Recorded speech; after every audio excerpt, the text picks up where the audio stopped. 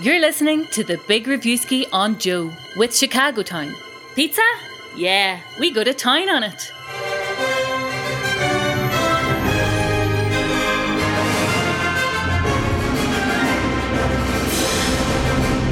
Hello and welcome to the Big Reviewski with Chicago Time Pizza. My name's Owen, there's Rory, and Rory, you look very fashionable today, especially fashionable. I know you're a fashionable man, but this is remarkable what you're wearing. Thank you. Yeah, I'm so happy on this audio-only platform. Yeah. How would you describe, what words, other than fashionable, what words would you... It's got to be very fashionable, really, are the two words that come to mind immediately. Wow. Mm-hmm. You've quite a lexicon to work through there. Yep. And why do you think I might be so very fashionably dressed up for this particular episode? It's because I know that you have joined the Church of Lady Gaga and in the name of the Father, the Son, and House of Gucci. Yep. This is basically everything you're obsessed with at the moment is everything Gaga, everything related to everything Gucci. Yeah, there's a lot to like about House of Gucci. It's Ridley Scott. He only had a film out 2 months ago, Last Duel, and here he is back again. He's in his early 80s, and his level of productivity is truly staggering. He has got Lady Gaga in this, who is being talked up for her second Oscar, but the supporting cast is decked out with the likes of Adam Driver, who I have. If you've seen the trailer, or if you've seen any images of him, the internet is now calling him Sexy Millhouse, which just is perfect. But it also has Al Pacino, Jared Leto, Camille Cotton, who we also spoke to not too long ago for the film she did with Matt Damon. But the person we're talking to today about House of Gucci is Jeremy Irons, who plays Rodolfo Gucci, who is one of the co-founders and co-owners of the Gucci brand back in the day. He owned it with his brother, who's played by Al Pacino, and Jeremy Irons' character is also the father of Adam Driver, aka Sexy Millhouse, who is getting married to Lady Gaga's character. So it's based on the true story of the rise and fall of the Gucci empire. So we got to talk to Mr. Irons, who has had quite the career, but we did talk specifically and solely about House of Gucci. But he does have some very interesting and, entertaining things to say about reuniting with Al Pacino, because they worked together before 2004 on The Merchant of Venice.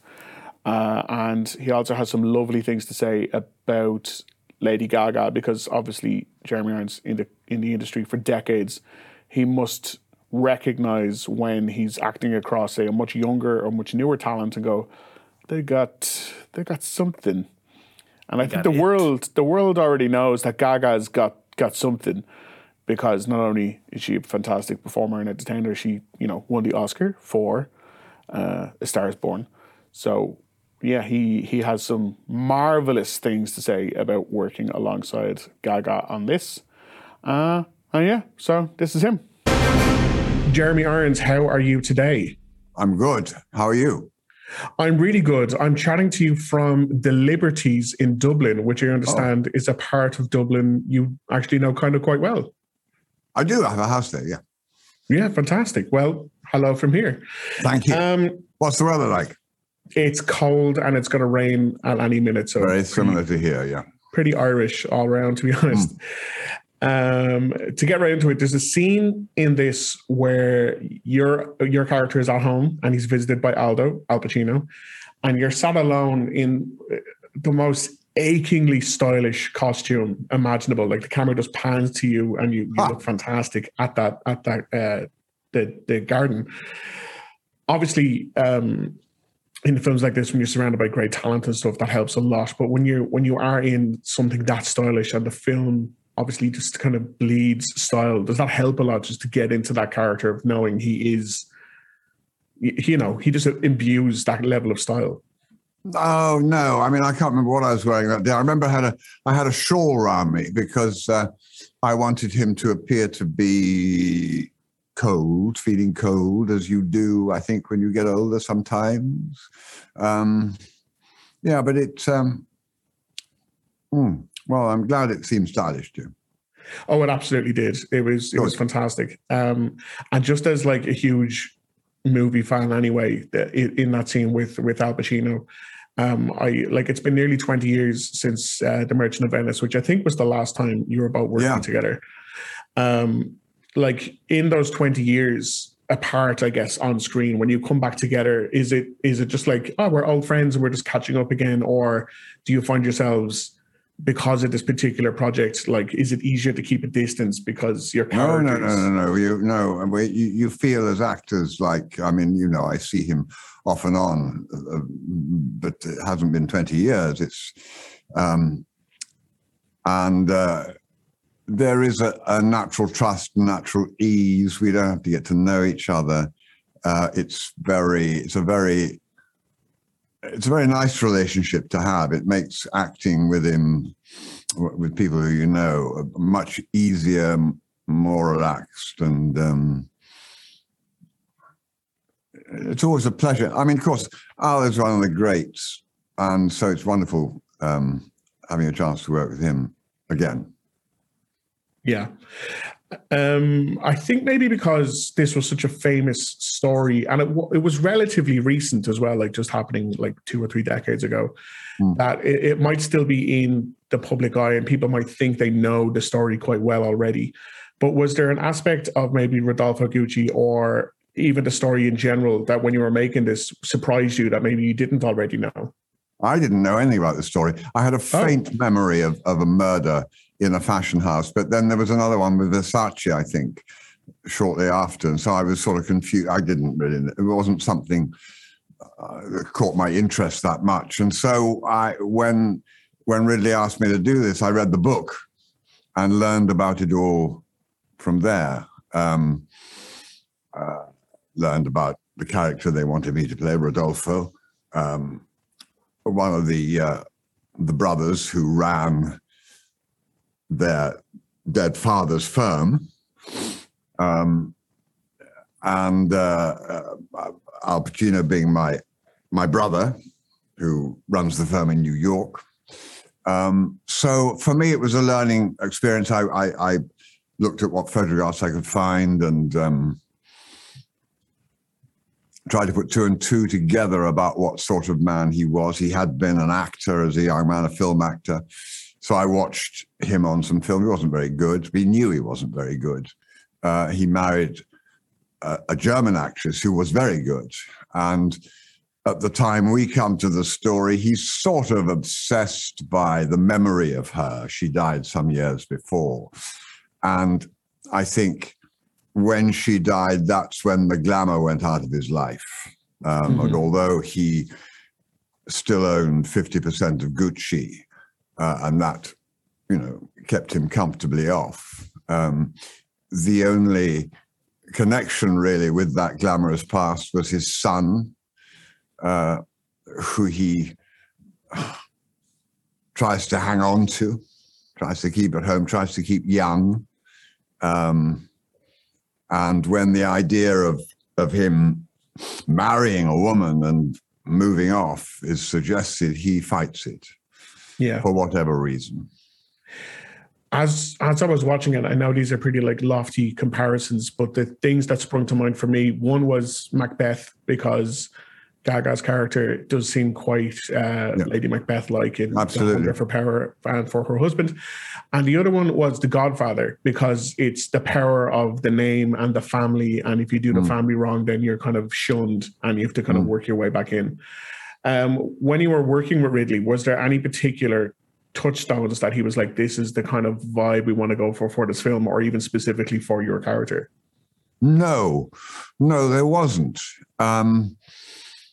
I mean, looking at the film now, I see that he's allowed fairly large sort of Italian characters. We are all Italian after all, and they are slightly larger than life. Ridley, of course, made a lot of epics, and I think he's given this an epic quality. And the as you rightly say, the somewhat Shakespearean characters, somewhat larger than life, as Gucci is larger than life. So that whole spirit of Italy, fashion house, Ridley's reputation, his style, I think has created something which is, larger than life, more colourful, more passionate, more just ever so slightly. There's a scene in this and a specific line of dialogue that I think I'm going to adopt into my daily lexicon, where you describe something as being a triumph of mediocrity. And it's such a profound insult. Like, it's so incisive. And I properly laughed in the audience when you said it to poor Jared's character. In that scene in particular, you know, when you've got like a really, do you get the impression like this is the line that maybe people will remember because it is such a memorable kind of insult. I thought it was fantastic. Good. No, well, that's the writer. I'm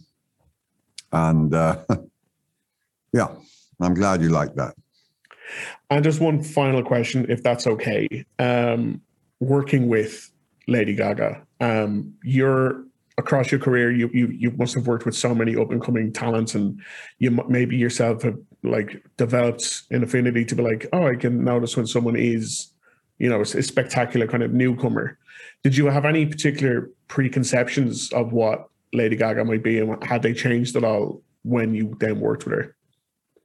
Well, I think before I saw her in Milan, I'd last seen her at the Biden's inauguration, singing just wonderfully and singing in such a way that brought tears to my eyes. I mean, I thought she's a tremendous artist. Now, if someone's a tremendous artist singing a song at an inauguration, likely is that they are going to be a tremendous artist on a film set. But I thought maybe there'll be a diva. I don't know. You know, she's got a lot of people around her, but you sit down opposite her to act, and her feet are firmly on the ground. She's a mensch, I would say. I find her quite delightful. She's really ordinary, no airs and graces. She wants to learn. She concentrates. She works hard, and she's all you could want from an acting partner and more. Fantastic, Jeremy. Thank you so much for your time today. Pleasure. The iconic Jeremy Irons there, chatting to Roy. Roy, did you ever used to watch Shooting Stars on BBC Two? No. With Vic Reeves and Bob Mortimer. One of the funniest game shows of all time. Okay. Completely surreal, completely genius, because obviously Reeves and Mortimer are geniuses anyway. But I always remember they had a question in one of the rounds about Jeremy Irons. And the question was, they brought it up, and this was it in its full entirety. And obviously I'm going to do it no justice whatsoever with my delivery. But they literally said, Jeremy Irons, true or false? And to this day, it's one of my favorite jokes. And you should definitely go and watch Shooting Stars for more hilarious jokes, better told than that. My favorite comedy joke about Jeremy Irons is the scene in The Simpsons so where Lisa meets the younger version of herself who's like even better at being a genius than she is, and the dad is like, what we do is we take famous people's names and we rearrange them to, you know, make a description of that person, and the other girl is like, it's given Alec Guinness, and she says genuine class. And Lisa's given Jeremy Irons, and she says Jeremy's iron. Those are two excellent Jeremy Irons jokes. Anybody who's listening today, if you want to send us your own favourite Jeremy Irons jokes, we'll read them out on next week's show as well. That'll be great. Thanks very much. Okay, House of Gucci. When can people go and see it? It arrives in cinemas on Friday, 26th of November. Oscar frontrunner for a few reasons. And, you know, if you're in any way at all fashionable like me, or against unfashionability like Owen, then absolute. Like, it's just this stuff, the clothing in it. My God, it's it just looks great. It just looks great. Bueno or whatever. That is not Italian, I'm pretty sure anyway. But Maybe. Anyway, listen, I can't wait to see it. Thank you as ever, Rory. Thank you to Sound Dan on Sound. And even though you're on Sound and floating out there, Dan, somewhere, I know that you're very fashionable too. And thank you to our fashionable foodie friends over at Chicago Town Pizza. And listen, we'll see you next time, all right? Okay, ciao. Ciao, Bella. Ciao. Ciao. You're listening to the Big Reviewski on Joe with Chicago Town. Pizza?